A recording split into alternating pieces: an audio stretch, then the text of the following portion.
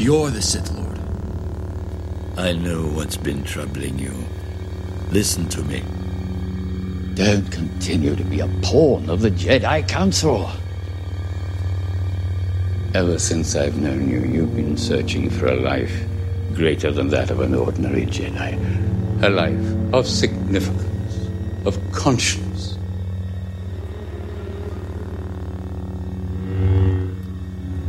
Are you going to kill me? I would certainly like to. I know you would. I can feel your anger. It gives you focus, makes you stronger.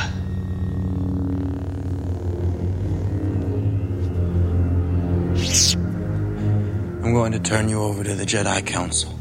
Of course, you should. But you're not sure of their intentions, are you? I will quickly discover the truth of all this. You have great wisdom, Anakin. Know the power of the dark side. Power to save Padme.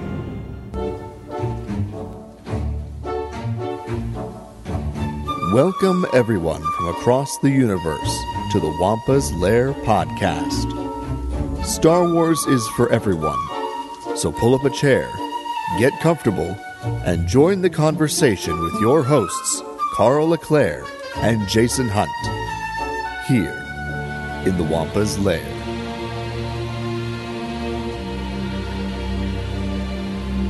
Hello, everyone, and welcome back to another exciting episode of the Wampa's Lair podcast. This is episode number 420, the Revenge of the Sith novel with Matthew Stover. I'm, as always, one of your hosts, Jason Hunt, and with me, the Qui-Gon Jinn to my Yoda, because now I'm the student, we have Carl LeClaire. Great analogy right from this phenomenal novel. Yes. Jason, I'm so excited to be here with none other than Matthew Stover himself, the renowned author of Revenge of the Sith, Shatterpoint, Luke Skywalker, The Shadows of Mindor, New Jedi Order Traitor, and I know countless other books, but Mr. Stover, it is so wonderful to have you with us. Well, thank you very much. I'm glad to be here. So, we were just speaking right before we hit the record that it's so exciting to see that Shatterpoint is getting this new re-release as well as the unabridged audio version for the first time. Mm-hmm. Yes, Congratulations. I'm excited about that. As I was saying earlier, the original audio version left out the end of the book for a variety of, I think, technical reasons, because some of the especially the actual epilogue of that book, I think, was not actually completed when they went to the studio to record the audio version. But I'm not sure. Okay. That's an interesting behind-the-scenes note. Now, yeah, that one was. I was working furiously on that to finish that up by the drop dead date when they were going to have to move publication. Okay. Now, when they decide, when they've decided now to do this re-release and reprint it and do the audio, did someone from Lucasfilm or Disney reach out to you, or was it just no? Okay, they just chose to do it. I don't have any rights to that book at all. Okay, it's a work for hire thing. I mean, I get a small royalty, but it's not anything that they need to consult me about at all. If they were to do something wild like turn it into a movie or a TV show, yeah, it's work for hire. I got paid. Okay. Wow. Fair enough. Very cool. Fair enough. So we've been talking up this episode for the entire month. And this is all in light of you were on the podcast Around the Galaxy, or Across the Galaxy, excuse me, just I think maybe a month or two ago, and right. Great team over there, and just it was so awesome to listen to you talk about Star Wars. And I've listened to your interviews from back when Revenge of the Sith was published back in 2005, but it was really neat to hear you kind of speaking about things today and kind of where you see it all. And I was just like, wow, I would love to have him on. I've read Revenge of the Sith almost every year since the year it came out. It's just that book that I always love to read. You probably know the book better than I do. Well, I think that's, sadly so true of so many Star Wars fans. If George Lucas were to even talk to them, so many of us pore over that stuff day and night that even George would be like, what's a womp rat? But just to get started, they're not much bigger than 2 meters. Is that right? That's right. That is true. That is very true. Kind of my first question, just kind of a real general one. What is kind of, and maybe this is probably different for each book you've written, but do you have like your own writing process? Like, is there a space you like to go to physically or mentally that kind of gets you in that creative zone to write your stories? Well, I have an office in my house. I live in a small town in central Illinois, and I have an office that basically just is my workspace. And I've got a window, I've got a computer and a bunch of books, and that is pretty much all I need.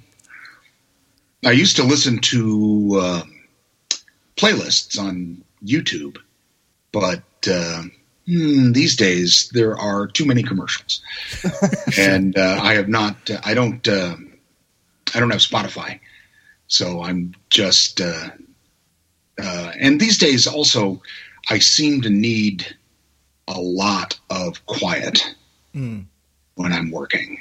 It's I really, really kind of need nothing else going on in the room other than what's inside my head. Okay. A question I just had about Revenge of the Sith in particular is, did you have a treatment of the script when you were giving this? Or I had the final shooting script. Okay. That's what I was working from. There were changes made to the film as I was struggling to put it together into a coherent novel. Because cinematic logic is different from literary logic. Mm-hmm. And also, as I think I mentioned in that Across the Galaxy podcast, I had never seen anything. I had not seen any footage. I didn't know what anything looked like in the or what was going to look like in the film, because I was working a year before it was finished. And so that's part of the reason I went to the sort of conscious strategy of focusing on the interiority of the characters and kind of the big context stuff that I already knew. That was my third book for Star Wars. I was pretty well versed in the lore by the time I was working on that. And so that's what I strongly relied upon, instead of filling pages with descriptions of ships and maneuvers and stuff like that. Yeah. I'll say that's why this book stands out so much to me, and not just as Star Wars literature, but as literature, which is why I've read this book so many times over the past nearly 20 years. Is the way you choose to write it, because I often find when I read Star Wars books, when we have like a 10-page action description, I sometimes get a little bored and just start skimming. But when we're getting this really in-depth character story and character study, it just draws me in so much, because we get to you just take us in the heads of these characters in such a beautifully unique way. Well, thank you. Yeah, thank you. My sort of internal justification for approaching the story that way was what I was hoping to do was make a book, write a book that would work not just as a novelization of the film, but like a companion piece. So people who read the book first might find more to like about the film when they see it. People who watch the film first are going to have those visual images when they read the book. So the idea was to have them kind of work together rather than just being a recounting of the instance of the film. Yeah, well, I think you pulled it off very well. So well, in fact, that fellow podcaster and friend of ours, Nathan Butler, has often referred to this novel as creating the Stover effect with Revenge of the Sith, in terms that it is completely enhanced the movie in and of itself. So that's something he's been saying for years. So that was what I was going for. So God bless him for that, and let's hope it catches on. Yes. And I think, and I know you've made this point so many times after, talking about how you did Revenge of the Sith, about choosing to go that route of the interiority of the characters. Did that just come to you, that idea to go that route? I mean, I know you referenced in Across the Galaxy that you did meet with George Lucas a couple of times. Is that correct? No, just one time, but it was for a long time. It was 3 or 4 hours, I think. Oh, wow. At least, 2 or 3. I don't remember exactly. And it's 16, 17 years ago now. So sure, right. But it was one long session. One long afternoon at Skywalker Ranch. And we basically the way they set it up was they gave me a chance to essentially interview him. So I had a list of questions about the story and about some of the broader issues that he wanted to emphasize. And basically, that's what we did. Is I asked him questions, and there were a couple of people in the room. My editor, my New York editor from Del Rey, Shelley Shapiro, was one of them, and I'm not sure who the other one was now. But they had a tape recorder going, and they very kindly had it transcribed and provided me with a transcript to make it easy for me to consult Mr. Lucas's opinion on all these issues I brought up. Was there anything in that interview that surprised you that he answered? Well, it depends on what you mean. Okay. Nothing in particular about the story or the GFFA, but I was surprised at his palpable love of this story that he has created. I mean, it was kind of a thing back in the 90s, early 2000s, that the prequels were just Lucas cashing in on work he had done earlier, and it was astonishing to me how much Jedi lore there was right in his, right at the front of his head. He wasn't consulting notes or anything like that. This is all stuff that just lives in his brain, and there was a lot of it that has never made it into any sort of produced source, as far as I can tell. Mm-hmm. Now, I can't tell you what any of those things were. Sure. One, because 17 years ago, but two, I did sign an NDA. Okay. Right, and I have a confidentiality agreement. Sure. Yeah. So. We know how enforced those can be in this world. So I'm mostly out of reach of them legally, because I don't write for Star Wars anymore, and I'm virtually judgment proof by virtue of being poor. But it's something I feel like I have a moral obligation to honor the agreements that we entered into. Sure. Absolutely. Yes. Absolutely. Now, that palpable love that he kind of brought to the interview, I mean, I know you were a Star Wars fan before you started writing Star Wars. Oh yeah, I was a Star Wars fan from 1977. I was 15 years old when what is now Episode 4 came out. Mm-hmm. I saw it on its opening weekend at the Fisher Theater in Danville, Illinois, which was on June 6th, 1977, something like that. Anyway, I there's a numeric code in Shatterpoint, which it's in one of the later chapters. But when Mace is communicating with the ship, and just my own personal Easter egg, that numeric code translates into the date that I saw the original Star Wars. That's so great. Yeah, I'm a little bit of a geek. No, that's but why Star George Wars Lucas is so puts, peppered with Easter eggs, right? I mean, George obviously himself chose all these personal Easter eggs to put in, right, from 1138 to, you know, the yellow airspeeder and Attack of the Clones looking like the car in American Graffiti. So. Right. Well, yeah, and that was entirely for my own amusement. That's so cool. Mm-hmm. So a question I wanted to ask, and it is something I know you kind of broached this last time you were on Across the Galaxy, and I apologize for asking you another similar question, but to me, the most captivating literary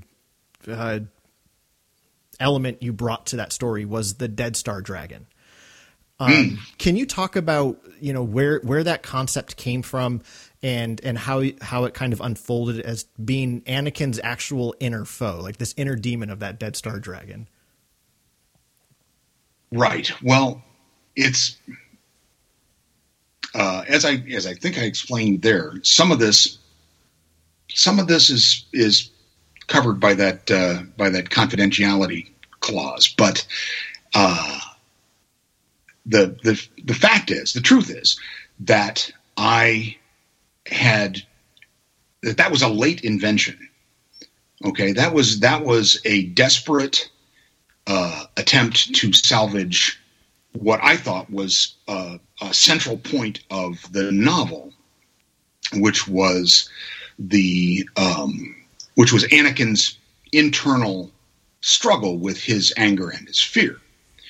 And originally, it was a dragon that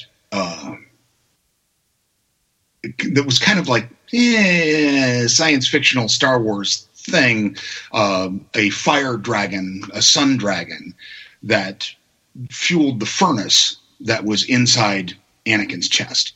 It was a symbol of anger, his anger that was overcoming him as he becomes Darth Vader. And 3 days before the book was supposed to go to typesetting, this is after Mr. Lucas had done his copy edit, his line edit, he had cut out every reference to that. He didn't like it, and I got a call from if I recall correctly, it was from Shelley and from Howard Rothman, who was the head of the legal division of Lucasfilm licensing, and he was kind of Mr. Lucas's partner, if I recall correctly. Don't know exactly what their relationship was, but that was the impression that I got. Mm-hmm. Anyway, he called me up late one night and told me that that, as he said, that stuff with the dragon, George didn't like it. Mm. And I'm like, what do you mean? He says, it all has to go. Every reference, he doesn't like it. And this, as you might imagine, 3 days before typesetting, I was like, this is gonna kind of screw up the entire psychological arc of the book. And Howard said, yeah, but George doesn't like it. And I was like, well, what exactly is the problem? And I hope I'm not getting myself into trouble by telling you this, but he said that it sounded too much like it was something other than Anakin himself. Mm. That it was some kind of external power working on him rather than coming from within him. And so we went back and forth there was shouting and profanity involved, because I'm very committed to the work that I do. And I really, I have a big emotional investment in the stuff that I do. And so, like I said, shouting and profanity, and what I remember before I slammed down the phone on them was shouting at them words to the effect of, "How am I supposed to fix this? How do you expect me to fix this with 3 days left? What do you think? I'm just gonna go to bed and wake up in the middle of the night with an idea how to make this right?" And he just kept saying, "We have every confidence in your ability. You'll find a way. We have every confidence in your ability." And he just kept saying, he kept repeating that, and I kept getting madder and madder and madder until finally, like I said, slamming down the phone. And I got really, really drunk and walked around the property, the acreage where I was living at the time, up and down my quarter-mile long driveway for about 2.5 hours. And went to bed, woke up at 4 o'clock in the morning with a titanic hangover and a migraine. And I sat up in the middle of the night, 4:30 in the morning, and said, "Oh, I've got it." which was the Dead Star metaphor, to focus on Anakin's dread of the inevitable loss of everything that he cares about. And so at about 6 o'clock that morning, I had written several passages of it, and I wrote to Shelley and Howard and said, "Yeah, you know what I was saying last night about waking up in the middle of the night? Well, that's what happened. This is what I came up with." And they were like, and they read it and said, "Okay, go with that." That's great. So yeah, this is something that a lot of people who care about that book often talk about, is that particular sort of motif that runs through Anakin's point of view scenes. And it was a Hail Mary. It was a last minute desperation move, but at the same time, it made other things in the story work better, in my opinion. Yes. And this is something, if you'll forgive me for expanding on this a little bit more. Please. This is something that I found over and over again when I was working on that book, because the screenplay is a little light on the actual psychology of the characters. He's got a lot of moving parts there, and there's the battles and the tragedy and the politics and the everything going on. And a lot of it, when I was trying to make through lines, it didn't make sense to me. And I would come up with ideas and I would work with that a little bit. And I was like, nah, this just doesn't make sense.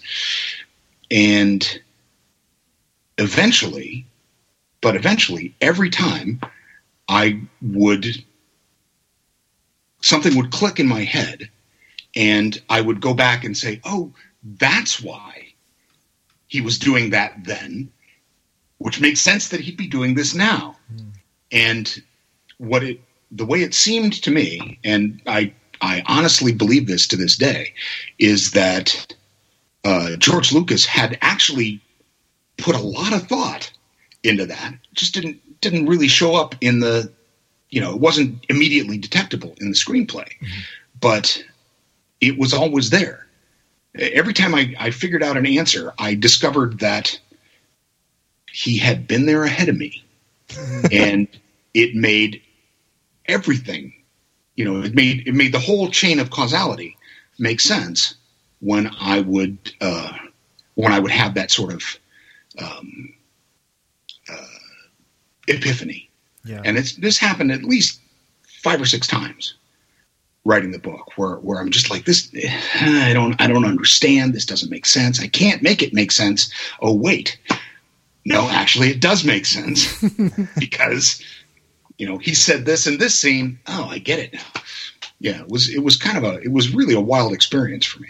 Yeah. I can imagine. Go ahead, Carl.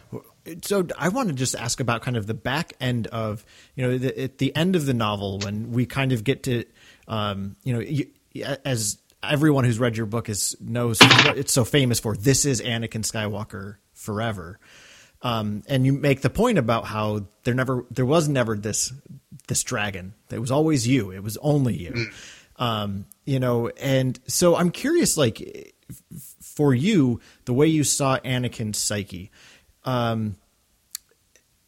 this voice that's always saying, even stars burn out, everything dies, right? A constant reminder of the impermanence of life. What do you think is what would have been the solution? And I'm obviously asking you a kind of a question outside the story that we get, but Anakin is so crippled by this imaginary dragon. How do you see, like, kind of what's the elixir that Anakin is missing? Well, it's actually the main philosophy that Yoda is stressing to Anakin in the film. That it is the danger of what they call attachment, what I would call a psychological fixation on, things. I'm pushing 60, and people I know have died, and I've lost my parents, and all the rest, and you have to be able to accept the inevitability of loss. I mean, you can do everything you can to fight it, but you also, nobody, as Jim Morrison so memorably said, no one here gets out alive. And you have to find a way to deal with that psychologically, or you are going to be emotionally crippled. And your desperation to save things that in the end will not be saved might drive you to do horrible things. Yeah. Yeah. That's my opinion. And also my experience. Yeah. Well, I'll share when I remember reading the novel when it first came out in 2005. I was just finishing up my first year of college, and loved it, and loved it more than the movie as time went on, and no disrespect intended at the movie. But what was so interesting is when I started reading it every year, is at the end of my college experience, my college partner broke up with me. And I remember just that profound sense of loss, kind of the first time profound loss was experienced in my life. And I kept turning to your novel. I kept turning to this novel because I think it had just such a beautiful way of dealing with how do we handle I like the way you put it, the inevitability of loss. And I think that what you created with Anakin's story in this novel is so human. And I think that's what is the highlight of this story, is kind of, as you said, some of that sadly was sort of missing from the actualization of the movie itself. But it's all there, but in the movie, it requires a lot of what I would say imaginative investment in the audience. The kind of thing that you have done with the book, that to really see that in the movie, the viewer has to have their mind working at the same time and thinking, why is this happening? What does this mean? what should he have done, what, all these kinds of things. And it is kind of hard in the context of whatever it is, a 160-minute movie that has explosions and sword fights and right. stuff like that. It's kind of hard to be contemplative in that way. Right. But I would argue that that a lot of that is there. It's there if you look for it. It's there if you invest yourself in it. Right. Yeah. So, yeah. Yeah. And I think what I've always loved is, even in episode 3, the tragedy of Anakin Skywalker's turn to Vader is that it is very human. It wasn't anything more grandiose than being in love and being afraid of losing what you love. Right. I think and fighting. Yeah. Fighting with everything you have to save what you love. I have written other books on this subject, non-Star Wars stuff. And my heroes often end up doing horrible things. Because they're, I am often interested in writing about people who don't really have boundaries that they won't cross. And that's Anakin. Yeah. I was trying in the book. I was trying to directly contrast Obi-Wan and Anakin. Obi-Wan has his own attachment issues. I mean, part of the reason, in my opinion, things go bad for the Republic and for the Jedi is because Obi-Wan is too invested in his friendship with Anakin. Cares too much, tries too hard, so he doesn't stop him in time. That makes sense. Yeah. This actually leads really nicely into one of our listener submitted questions. This is from Jim, and he was asking about the tragedy of the fall and how it progressively gets worse for Anakin throughout the novel. He says the novel's very specific in describing how much of a toll Anakin's anxiety has on him, such as being unable to sleep, unable to think clearly, or simply too tired to stand up at times. And then he asks, what was your inspiration to take this approach? And do you think this anxiety compromised Anakin's mental acuity and was a contributor to his fall to the dark side? Well, first, yes. I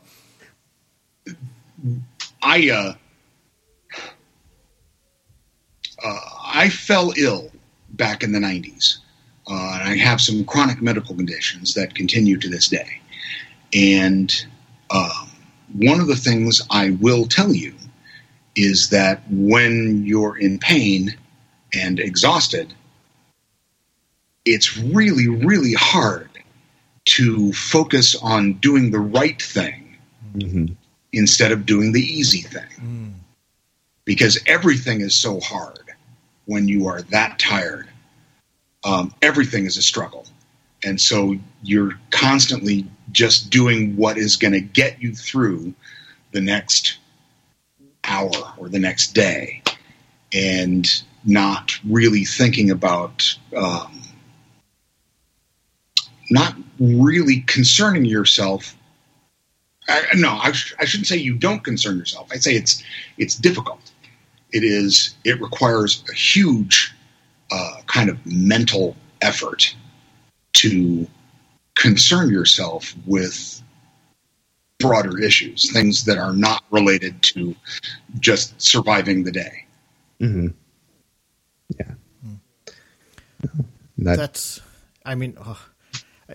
Do you feel like that experience, obviously, that you have lived through and continue to live with, do you bring that into your writing? Do you feel like that is kind of a self-reflective element?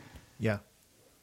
There's a reason why the other series that I'm known for is my Acts of Cain, and there's a reason why he's a cripple. Yeah. Okay. Wow. That makes something you can can empathize with. Right. I mean, when I write about anything, because I am a fantasy writer after all, it is always much more dramatic than anything that's ever happened to me in real life. Right. Right. My issues are not remotely as severe as Anakin's or Kane's, but they were severe enough that it felt honest to me to have that be part of their lives. Yeah. Excellent. I wanted to ask you, I wanted to get your perspective on something specific to Revenge of the Sith, the story. And it's the fight between Mace Windu and the Chancellor when they finally come to blows. The first thing I'll say, so before reading Shatterpoint, I've never been a Mace Windu fan. I've always found his character very arrogant. And part of the reason Anakin always feels ostracized. But Shatterpoint gave me such a deep appreciation and I dare I say it, love for Mace Windu. And you allude to the fact in Revenge of the Sith that Mace Windu does have an attachment, and it's to the Republic because the Republic represents civilization. It's the only thing that stands in the face of the darkness in the jungle. Right. I'm just curious, what is your concept of the jungle? And thinking of that in both Shatterpoint and then bringing that into the how it kind of molds itself into the darkness that Palpatine represents in the Revenge of the Sith what is the jungle? Well, there is what is the jungle is one of the main themes of Shatterpoint, and there is even a chapter in Shatterpoint that is called Jungle Rules, because Nick says you don't get it. There are no rules in the jungle, and Mace says, "Of course there are." One of the first rules of the jungle is when big dogs are walking, little dogs get out of the way. Which is to say, it's all about power. The jungle, for me, the reason Harun Kal is a jungle planet is because the jungle kind of is the dark side. The jungle is where power is everything, and all other considerations are secondary. Wow. Yeah, that's interesting. And the way you wrote the showdown between these two characters when we get to it, I've read that scene several times before my most recent reread, but my appreciation of it just skyrocketed because of Shatterpoint and what Mace goes through in that story, and how Palpatine represents so much more than just an individual politician at this point. Yes, absolutely. But also, part of the reason Mace is as he is in Revenge of the Sith was because I wrote Shatterpoint. Yeah. It was, in fact, Shatterpoint that convinced them to give me a shot at Revenge of the Sith. Wow. Because they felt that I understood the dark side. Okay.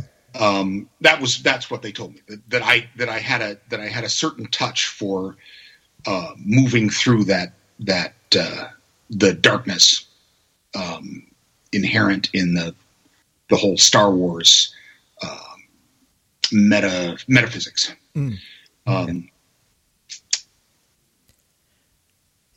Also, I got a little attached to Mace.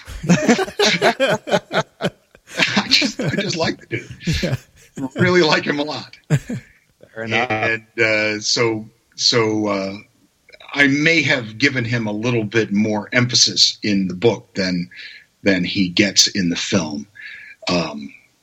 But he's a big deal. He's a very important character in Star Wars canon. Not because of Shatterpoint, but the way you see him in the Clone Wars cartoons and stuff like that, and of course Attack of the Clones and Revenge of the Sith. I love the guy. Yeah, well, it's pretty apparent in Shatterpoint. Just real quick, just to dive into one of my favorite elements of Shatterpoint was how mythical the story felt, how culturally rich Harren Kal was because of the way you chose to write it. And I'm blanking on the shaman character's name. He's kind of the aggressor. Kar Vastor. Yes. And he also appears in Luke in the Shadows of Mindor. Right. There's a reason for that. I'll get to that later. Okay.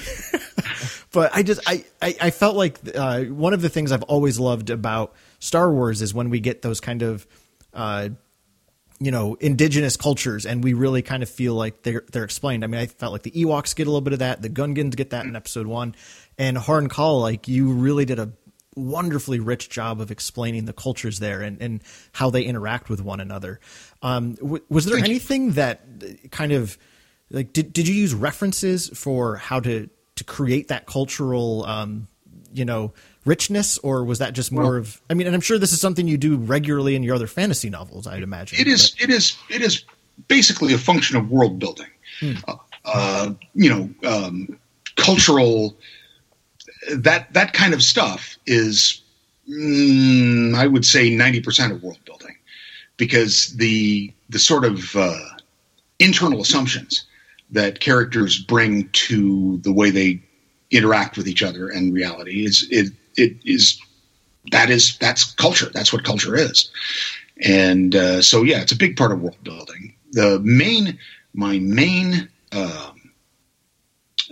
inspiration for the culture of Harren Kal is actually from the comics. I think it was John Ostrander who wrote, if memory serves, now again, this is now we're going back 20 years. If memory serves, it was an episode of the Marvel Star Wars comics called Emissaries to Malastare. That I think that was the one. It was one of Mace's first appearances in Star Wars in the expanded universe. Yeah. And they end up fighting in an arena against mutated act dogs. Yes. Which John Ostrander, to give him his due,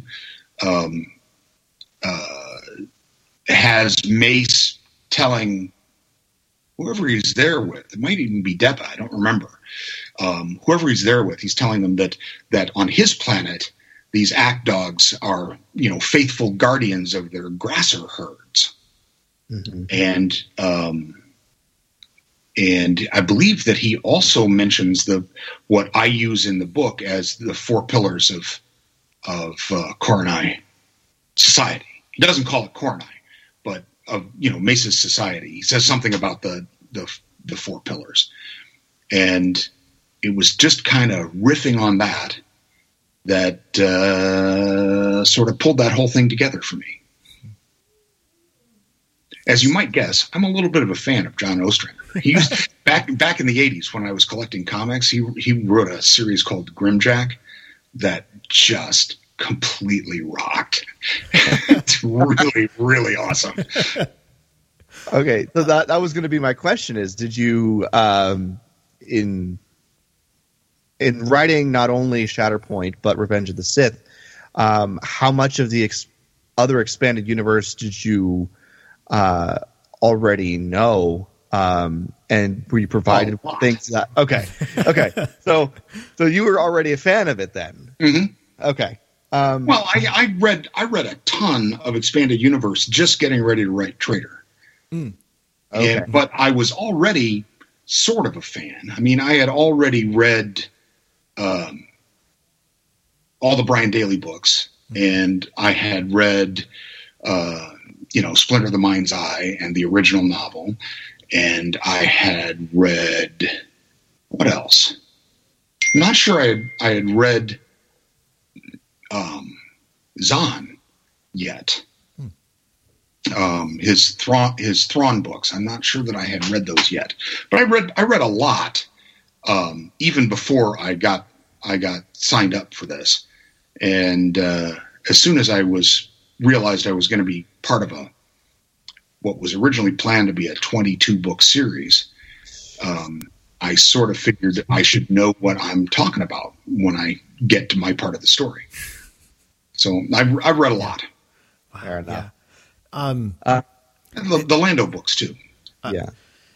So actually that reminds me of a point I wanted to ask you about. Is towards the end of the Revenge of the Sith novel, we get that great scene of Qui-Gon and Yoda conversing, which was originally planned to be in the movie, and it got cut. Yes, I believe so.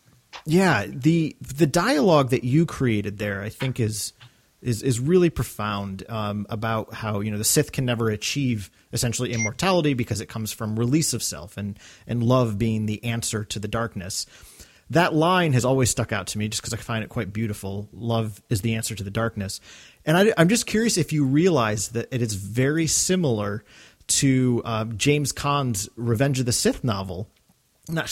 Return of the Jedi novel from 1983. When Luke throws his lightsaber away in that novel, we're told that Luke understands finally that the Emperor is not his enemy, that war itself is a tool of the dark side, and the only way to defeat it is to renounce the dark. And I was just curious if you knew that you were doing that in the Revenge of the Sith novel too, is kind of reiterating that point. I am not sure that I read. I think the only novelization from the original trilogy I read was the one that Foster Ghost wrote. Mm-hmm. I don't think so. I don't know. It may just be that is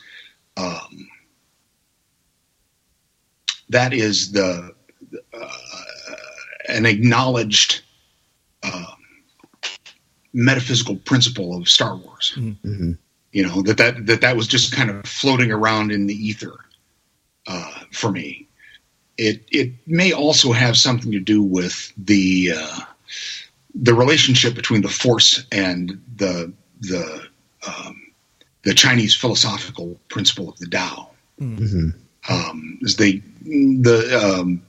Lao Tzu in the Tao Te Ching talks about respect and love and letting things be what they are instead of trying to make them into what you want them to be.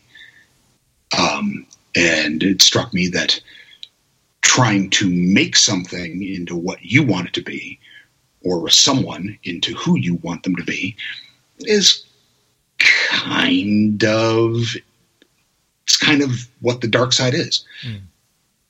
Yeah. It's to impose your will. Yeah. Mm-hmm. Well, that's what it's for.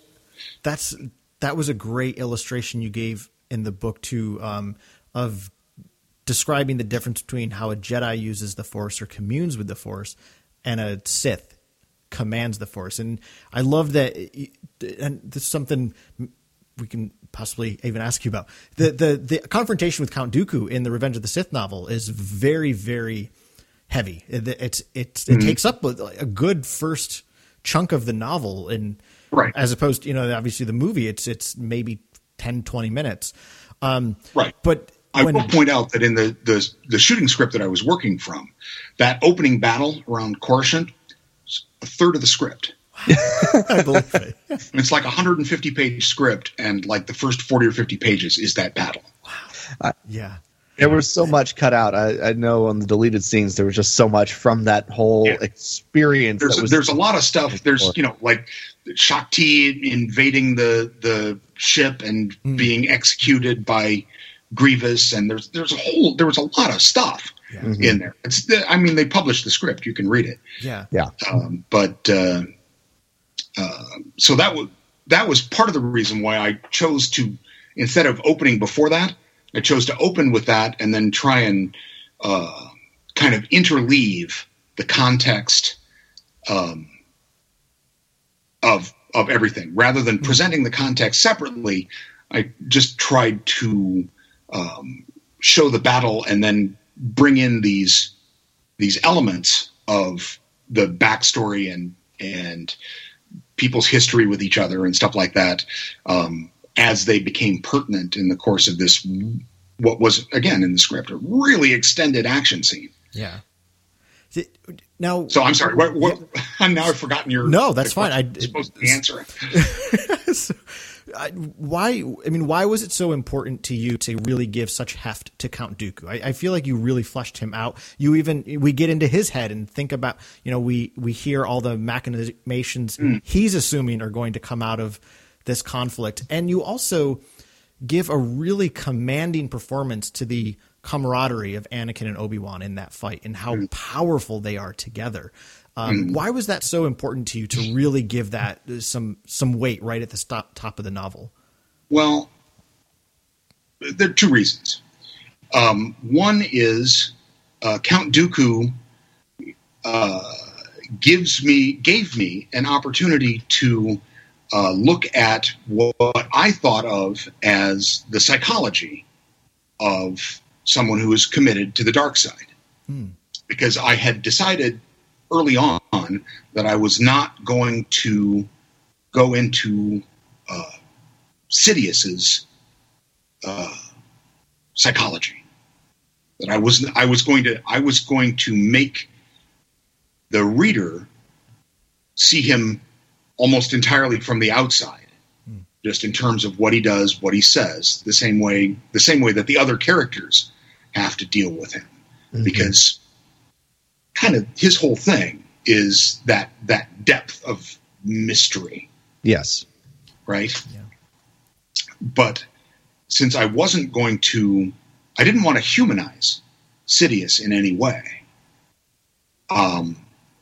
I thought I could show the human side, the human face of the dark side with Dooku. And as far as the teamwork, the interaction of Anakin and Obi-Wan, I started that in the prologue because, and for really just the simplest and most obvious reason, because when they end up trying to kill each other, it has to break your heart. It has to just stab you. You can't see it on the picture. It has to stab you right in the heart. Yeah. And the way as a storyteller you make that happen is you emphasize the love that was there before. Wow. Yeah. I had a question about Palpatine, and I do find it very interesting that now going back and remembering through the book, because as I read it for this discussion, that we didn't really ever get into Palpatine. You don't get into his head. You do get one scene from more or less his point of view when he's recovering his lightsaber, but I think that's as close as you ever come. Yeah. The whole middle section of the book, the seduction section, is just full of these very manipulative machinations from Palpatine that we see Anakin's mind being, molded and shifted and sort of directed to look this way and that way at certain times to avoid things or to see things that aren't actually there. And it's just full of these skeezy, disgusting things that Sidious does to him, and really made me absolutely loathe the character much more than I did with just the movie. And I'm when you see how dangerous he really is. Yes. And so I was just curious, did you end up hating the character more after you wrote all of that than you did before you wrote the book? I loved it. Okay. Everybody loves a good villain. Oh yeah. And Palpatine is one of the great villains. There was one thing.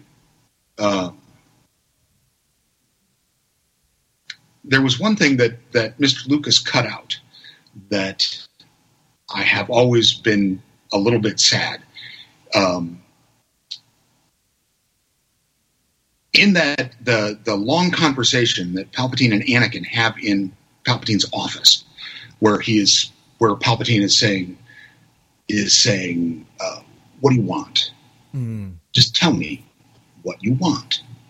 You want a Star Destroyer? It's yours. You want a fleet? So what about Corellia? You want the planet or the whole system? Yeah. I will give you anything. And I had Anakin say something like you're just saying this to trick me. You're doing this to trick me. And I had Palpatine say trick you. Anakin, I love you.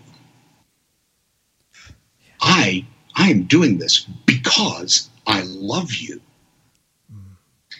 And which I thought would be very powerful for Anakin, because love is really what he's all about. Yeah. You know, that losing his mother triggers his first massacre. You know, fearing that he's losing Padme. It's not just he fears that she will die. He fears he's losing her love that really kicks him over the edge. And I thought to have that be Palpatine's big lie. His big lie to Anakin was, no, you don't understand. They're trying to use you. I love you. Wow. You know, just inverting the whole reality of the situation. But Mr. Lucas was of the opinion. I didn't get this from him, but I was told that he was of the opinion that that's just something that Palpatine would not say. And I'm like, it's your character. Yeah. Right. I can see where that note would come from, because there's just nothing in Palpatine that resembles love whatsoever. Right. I do understand my lie would be there too. And I have to say that in support of the final decision to cut that part out, I have to say that it is plausible that someone with what we know of Palpatine's psychology, that wouldn't even occur to him. True. Yeah. Wow. So I don't think it damaged the book. It was just I thought it was a nice touch. Yeah. They didn't. I think it came out fine. So yes. That section that you're just talking about, where he's offering Anakin anything because I want to give you what you want. The way you write Palpatine in those scenes, because he is so without even giving us his psyche, he does appear to be a very kind uncle or father figure. Yeah, I'm curious if any of the way you chose to kind of show that dynamic between Palpatine and Anakin was in any way influenced by, this book was, I imagine you were writing in 2004. This was when kind of the big scandal in the Catholic Church was happening, where we learned about all of these terrible things about these terrible people who were supposed to be people you could trust, betraying your trust. I'm just curious if that predatory behavior was in your mind as you were writing what Palpatine was doing to Anakin. I would love to say yes, because that's an awesome insight. But no, I was just working from the script. Okay. I was looking not just the script of Revenge of the Sith, but I was also looking at the stories of Phantom Menace and Attack of the Clones, and looking at Palpatine's behavior and the way he seems to construct his plans. And that's where that came from. I was not thinking about abusive trust issues. Wish I was, but again, that might have been layering a little bit too much of my own personal likes and dislikes on top of Mr. Lucas's story. Sure. You do have, when you're doing work for hire, you have a responsibility to the original creator's vision. That's what it's really about. You are there to make something new and exciting and compelling out of work that they have done for you already. And just finding a way to tell their story in an exciting way, and not tell mine. Yeah, fair enough. I did have another question from our listener Jim about Palpatine before we move away from him. Jim says, Palpatine's ultimate goal is certainly complete control and power of the galaxy. But based on the descriptive nature of the writing, I almost thought part of Palpatine's motivations was also that he simply enjoys manipulating others and watching them struggle to keep up with his moves. Is this part of his motivations? I can't really say. Okay. I honestly can't, because as I said before, I didn't get into his motivations. I focused on his actions. Mm-hmm. And if I had, I suppose that if I had chosen to work from inside Palpatine's head the way I did, like with Dooku, that might have been an element, but I can't really say. That's kind of a what historians call a counterfactual assumption. I can't say. I don't know. Fair enough. Yeah. So I wanted to just get your take on this.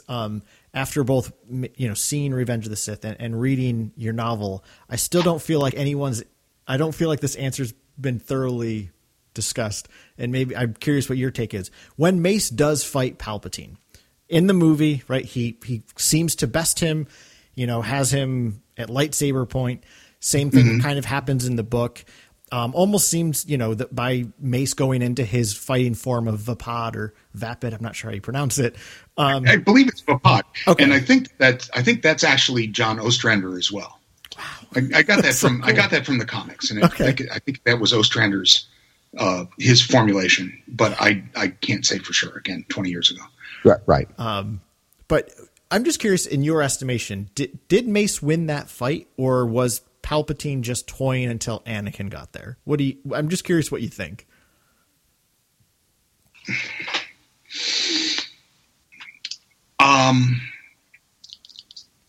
Yeah, I don't think Mace won. I've never thought that either. I can't say for sure. Mm-hmm. But I think I do. I think we do see Mace realize that at some point that the shatter point of the situation is Anakin, not Palpatine. Mm-hmm. And I think I'm pretty sure in the book, and I think in the movie, it is Anakin's arrival that distracts Mace at the crucial moment and gives Palpatine the chance to strike back. Mm. But again, I don't really recall. Mm. Yeah. But it is certainly plausible that Palpatine was waiting because he wanted Anakin to see the senior member of the Jedi Council there apparently attempting to assassinate the head of state. Mm-hmm. Mm-hmm. Yeah. Yeah. It definitely seems that way to me. Mm-hmm. Just based on watching the movie and reading the book. I've never thought that if Palpatine is able to take out 3 Jedi Masters in less than 5 seconds, right? What's this? Why is Mace different? Yeah. Well, Mace is popularly considered to be the greatest lightsaber artist of his generation. True. Although he thinks, as I mentioned in the book, he thinks that Obi-Wan might be better than he is. Yeah. I like that. Yeah. I definitely enjoyed that sort of, discussion and delving into why Obi-Wan is the only choice really to fight Grievous, because the pod is to counter Mace's weakness. Right. Taru is to counter Yoda's weakness with his size and stature, whereas Obi-Wan is just the master of his chosen form, and therefore has given him no weakness. It's just the complete.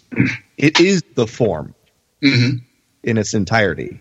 And let me say one thing on that subject as well.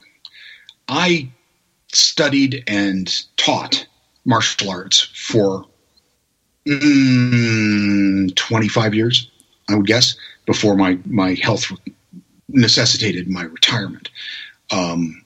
I studied at a school that believed in the Bruce Lee's Jeet Kune Do concept. So all of that stuff about lightsaber styles,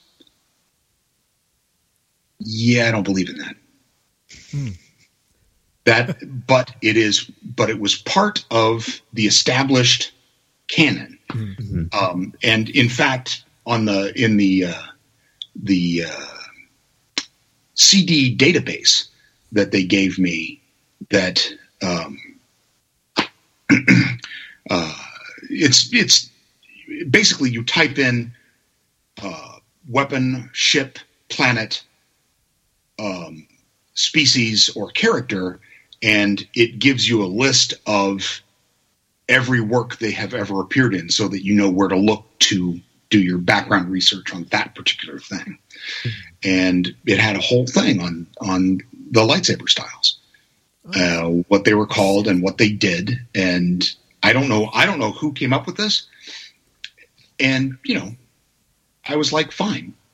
That is, in my experience, that's not how real combat actually works, but it's part of the story. So let me run with it and see if we can do something fun with this concept, which it's kind of the reason I leaned on that so heavily in the fight with Count Dooku, is just to emphasize the sort of intellectual strategy that Anakin and Obi-Wan employ to take out this guy who beat the crap out of them the last time they fought. Yeah. Right. Yeah. Well, speaking of Obi-Wan, I want to ask you our last question we have from one of our listeners, a friend of the show, Sartaj. He asks, you said in an interview with Expanded Books that Obi-Wan is your favorite character and the reason you saw Star Wars in the first place. My question is, what about the prequel era version of Kenobi added to your appreciation for the character? Oh, that's a good one. I think one of the things that you see in McGregor's version of Obi-Wan is that he is a great deal more human than Alec Guinness. Alec Guinness knew what his job was. His job was to be the wise mentor. That's it's straight out of Joseph Campbell. He's the helper figure that sets the hero on his path. I think that McGregor took that, instead of playing a wise mentor. And again, you have to give a lot of this credit to George Lucas as well. You see him starting out overconfident, arrogant, he's occasionally indecisive. He can be a little judgmental, stuff like that. But you also see him grow into, by Revenge of the Sith, grow into the only person who could have stood up against Anakin. There's, in my opinion, and I think I don't think there would be many people who would argue with me. At least not people whose opinions I respect. There's Obi-Wan's the only person who could have beaten Anakin. Yeah. That was it. Yeah. Wow. I agree. I've never thought of that. That's so cool. Yeah. And you see him, you see him by the end. You can see where the Alec Guinness version of that character is coming from. Yes. And that's a terrific performance. He's a fine actor. Yes. Yeah. Yes, he is. And it looks like we're going to get him back again in the not too distant future. I know. I'm very excited about that. So, gosh. Well, earlier you mentioned that part of Anakin's fear is not just losing Padme physically, but also losing her love. And something that you introduce in the book, and I'm curious if this was in the shooting script that you had as to reference. There's a point where Palpatine tries to insinuate that there might be something going on between Obi-Wan and Padme, right? He by dropping this hint of, I hear that Obi-Wan was leaving at a uncouth hour this morning from her apartments, and right. Was that something that you created yourself, or was that a story beat that George Lucas had created? And why did you find it important to put it in the book? I think that I put that in because of Anakin's reaction when Obi-Wan comes out of Padme's ship. Mm-hmm. Yes. His instant assumption that Obi-Wan is there because Padme betrayed him. Mm-hmm.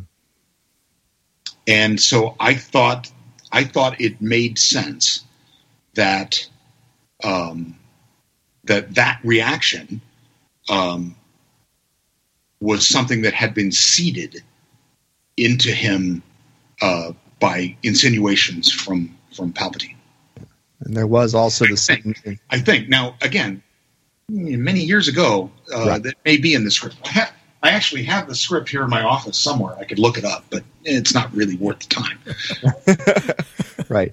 There is also the scene in the movie where, he's visiting Padme and he asks if Obi-Wan had been there, and she goes, "Yeah, he stopped by this morning." So, that's right. In the movie. So that all tracks very nicely, whether, you originated it or it was in the script or not. It all tracks very nicely and comes to that very, explosive conclusion point. So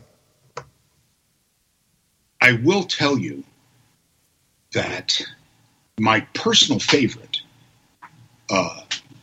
piece of writing that I perpetrated in Revenge of the Sith is in that scene where Obi-Wan visits Padme, and as he's leaving, she, because that's where she fesses up to Obi-Wan that they're in love and they're married and she's pregnant and all the rest, and she's like, "You can't do anything to him. I love him." And Obi-Wan is like, "I understand. I have to go now." And she says, "And you love him too. You do, don't you?"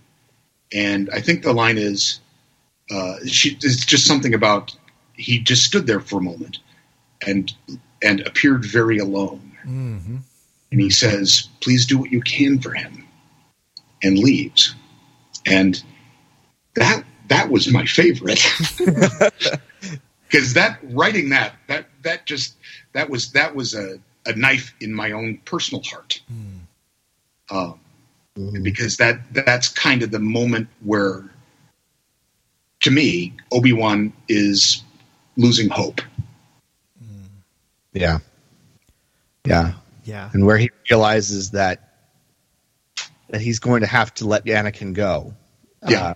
And how painful that's going to be for him. Mm-hmm. Oh, it's very good. And she's clearly right. Oh yeah. I mean, they clearly love each other, but he can't say it because, he's a Jedi. Yes. Yeah. Exactly.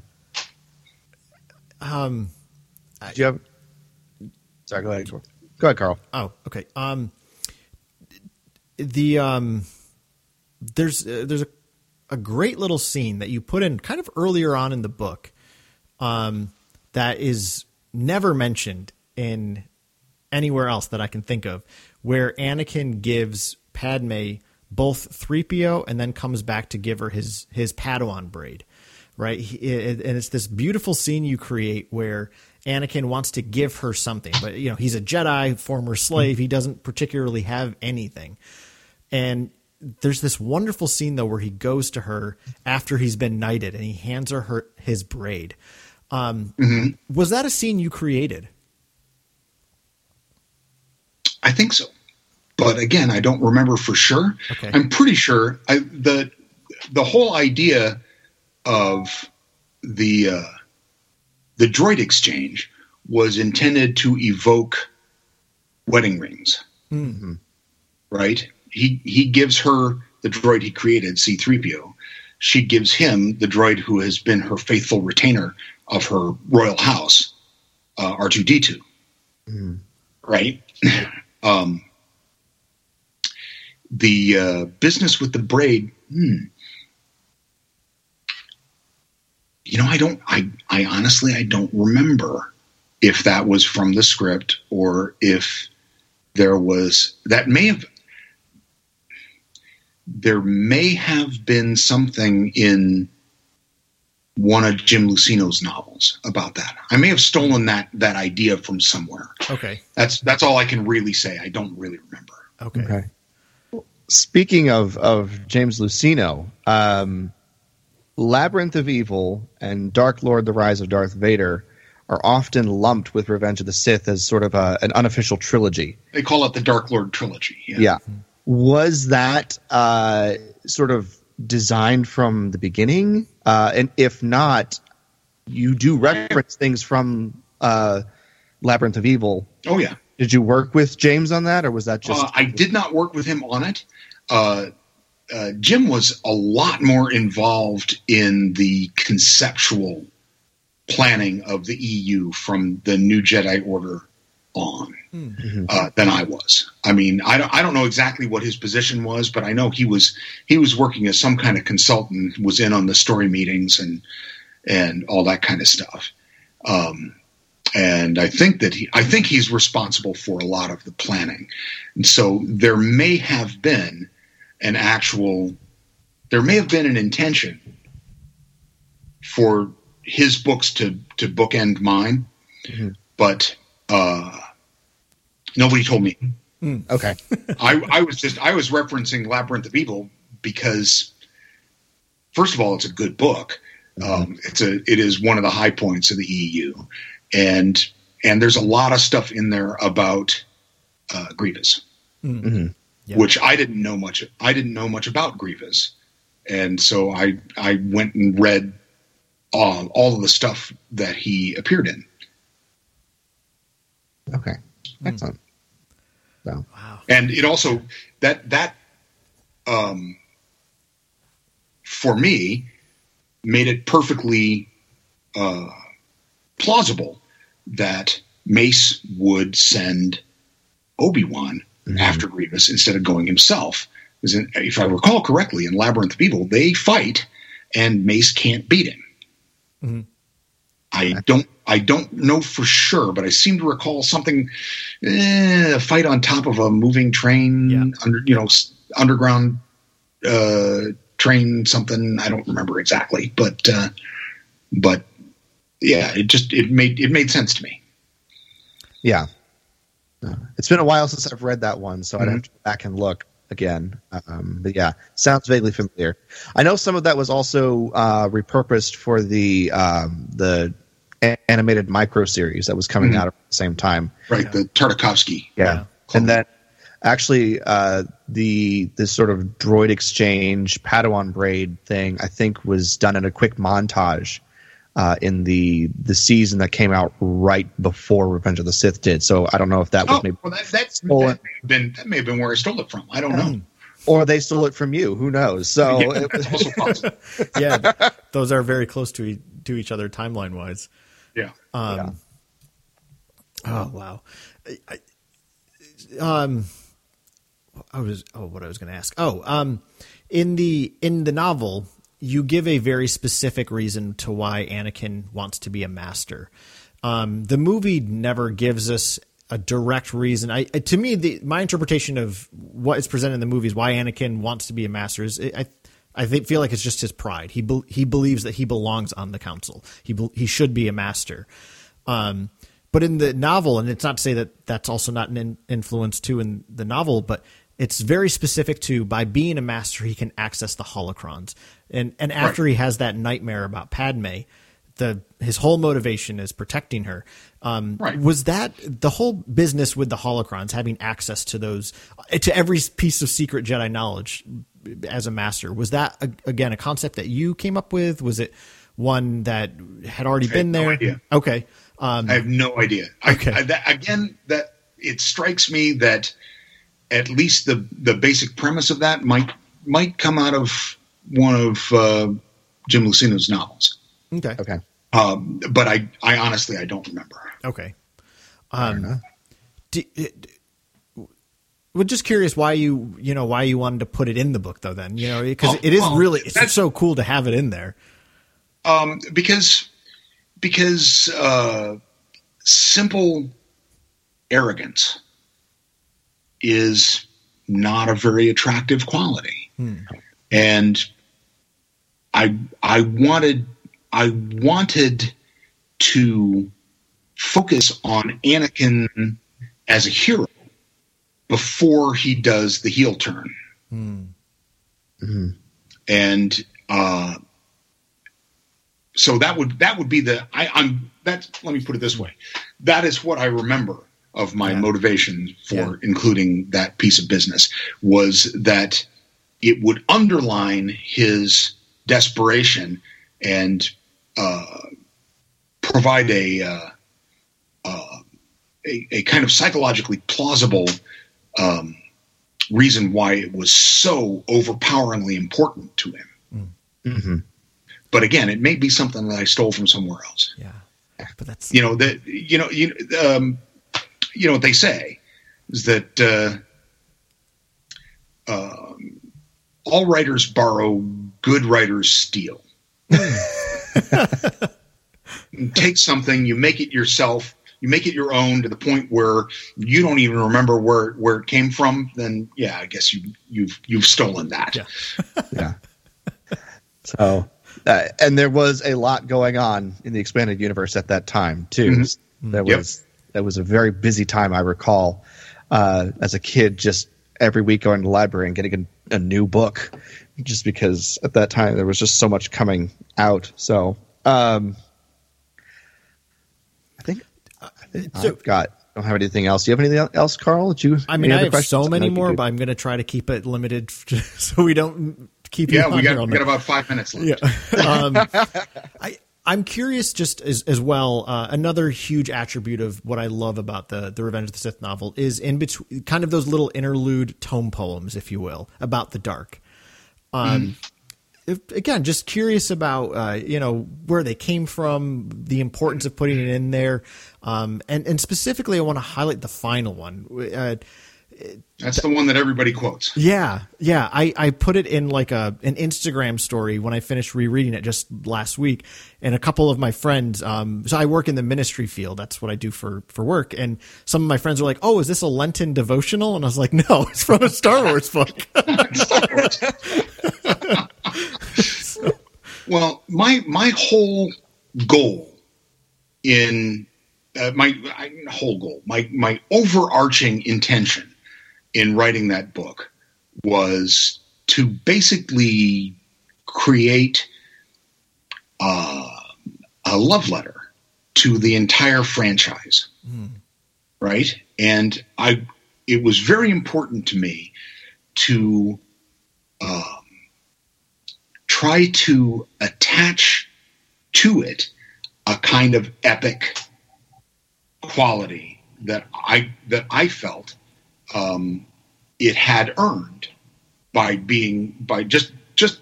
virtue of how much it means to so many people. So I was kind of, I wanted to get something that would bring in a kind of overtone of like the Iliad, Okay. you know, which is the sort of the text of heroic tragedies.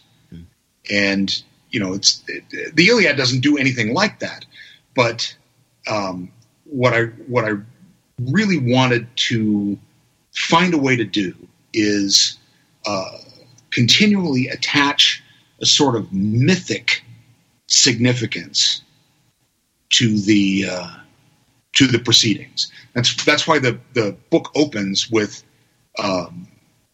this story takes place a long time ago in a galaxy very far away. It's already over. Nothing can be done to change it. Mm-hmm. And then there's that, you know, and there's a little description there saying, this is what this story is going to be about. It's like somebody sitting down to tell an epic. Yeah. It's like the head of the chorus in the Greek tragic plays. That's exactly, well, you know, I'm telling you my university training is as an actor. Classically trained stage actor. I did a lot of Greek theater, studied a lot of Greek theater. Mm-hmm. And yes, that was definitely in my mind. Mm-hmm. That sort of Greek chorus thing. Yeah. Wow. No. That's even why you get the sort of internal, you know, that this is how it feels to be whoever right now. Yeah. Those are Shakespearean soliloquies. Mm-hmm. Okay. Basically, that's what Shakespeare used the soliloquies for, is for characters to stop the action, turn to the audience, and say, "This is what's going on inside my head and my heart right now." Yeah, wow. Yeah, that's so definitely cool. something I can see. I'm also trained as an actor, so in theater. So that's no kidding. I've been Tiresias and Oedipus Rex, and you know, the Greek never got to do Oedipus. No, I didn't do Oedipus. I was the blind prophet, so that was right. I mean, I was never in that play. That's what I'm saying. Yeah, no, but that was a lot of fun. So that was definitely something that came to my mind, going, oh, that's familiar. You know, just from my experience. So I'm very pleased to see that kind of stuff in here, and Star Wars in and of itself is such a fairy tale and mythology, and the prequels mythology, right? Yeah, prequels in particular are a tragedy, and they do draw so much from the likes of Shakespeare and the Greek tragic plays. So, anyway, so I'm very glad to see that make its way from the inspiration for the films to actually a device in the book itself. So, well, worked for me anyway, and he seemed to like it. Yes. Well, I'm going to ask one final question. I promise this will be it. And just kind of to maybe bookend the conversation with the reality that I love that last moment where Qui-Gon kind of teaches to Yoda the importance of love. And that's, I mean, the final line of your book is love can ignite the stars. Mm-hmm. I'm curious how you understand the relationship between love, the Force, and the Jedi. And maybe if that's too broad a question, I apologize. I'll maybe try to quantify a bit better here. But yeah, if you want to go back to my early training, in Greek, the Greek culture, the Greek language, there are several words for love. Mm-hmm. The two most important ones are eros, which you know is god of, you know, Cupid, as the Romans called him. Eros, which is the love that Anakin has for Padme. It is romantic, sexual love. Mm-hmm. And it's for Greeks, again, because they were a little bit more open than, you know, our cultures today. There's erotic love between men and between women as well. Mm-hmm. One could even say that Anakin and Obi-Wan, that there is in the classical sense, an erotic element in their relationship, because they are bound to each other as individuals. And the other Greek word for love, if I'm remembering this correctly, is agape, which is the love. It's the love that Lao Tzu talks about in Tao Te Ching. It is the love for humanity, love for the world. It is open-heartedness.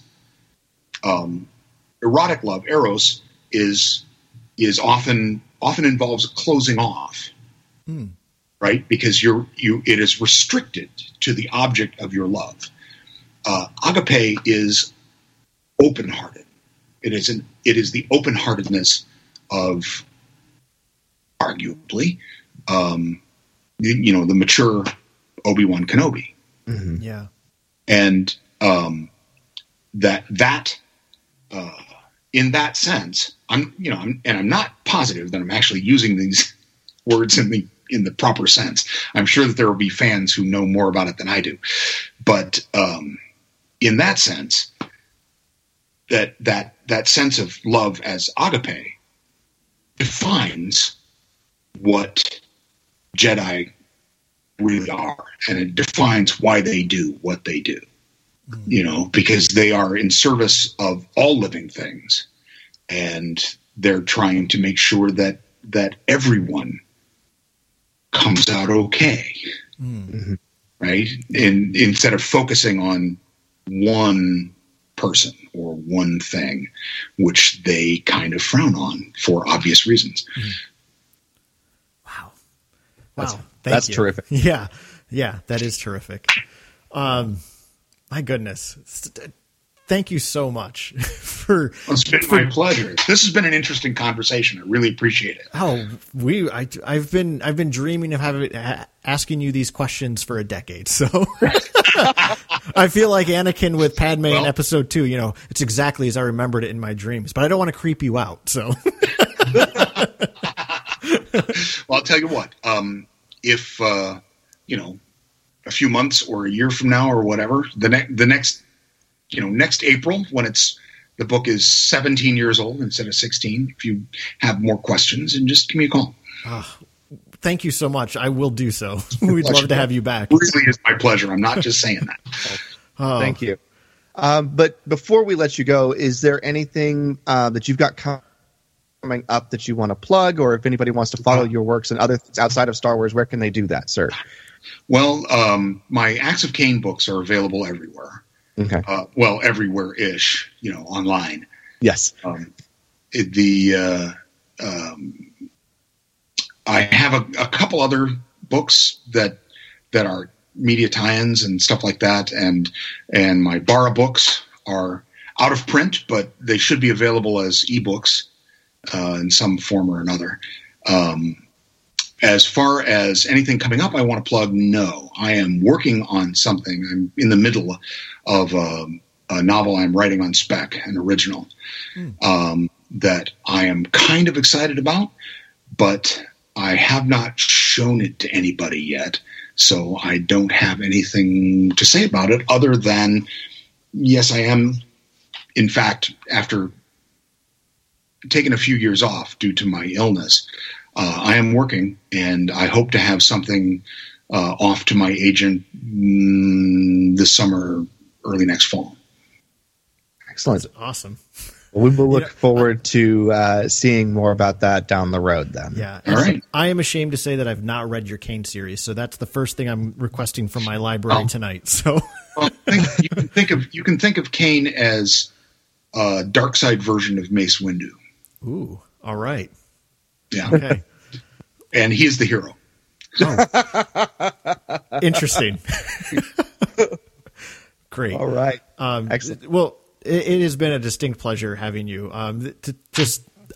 We've been Jason and I have been podcasting for almost a decade this year, and one thing we've talked about a lot over the many years is your Revenge of the Sith novel, and we just love it so much. So it's always been like a dream to be like, oh, I'd love to have him on the show sometime, but I don't think that would ever happen. And so Thank you for making this dream reality. Sometimes all you have to do is ask. Yeah, That's true.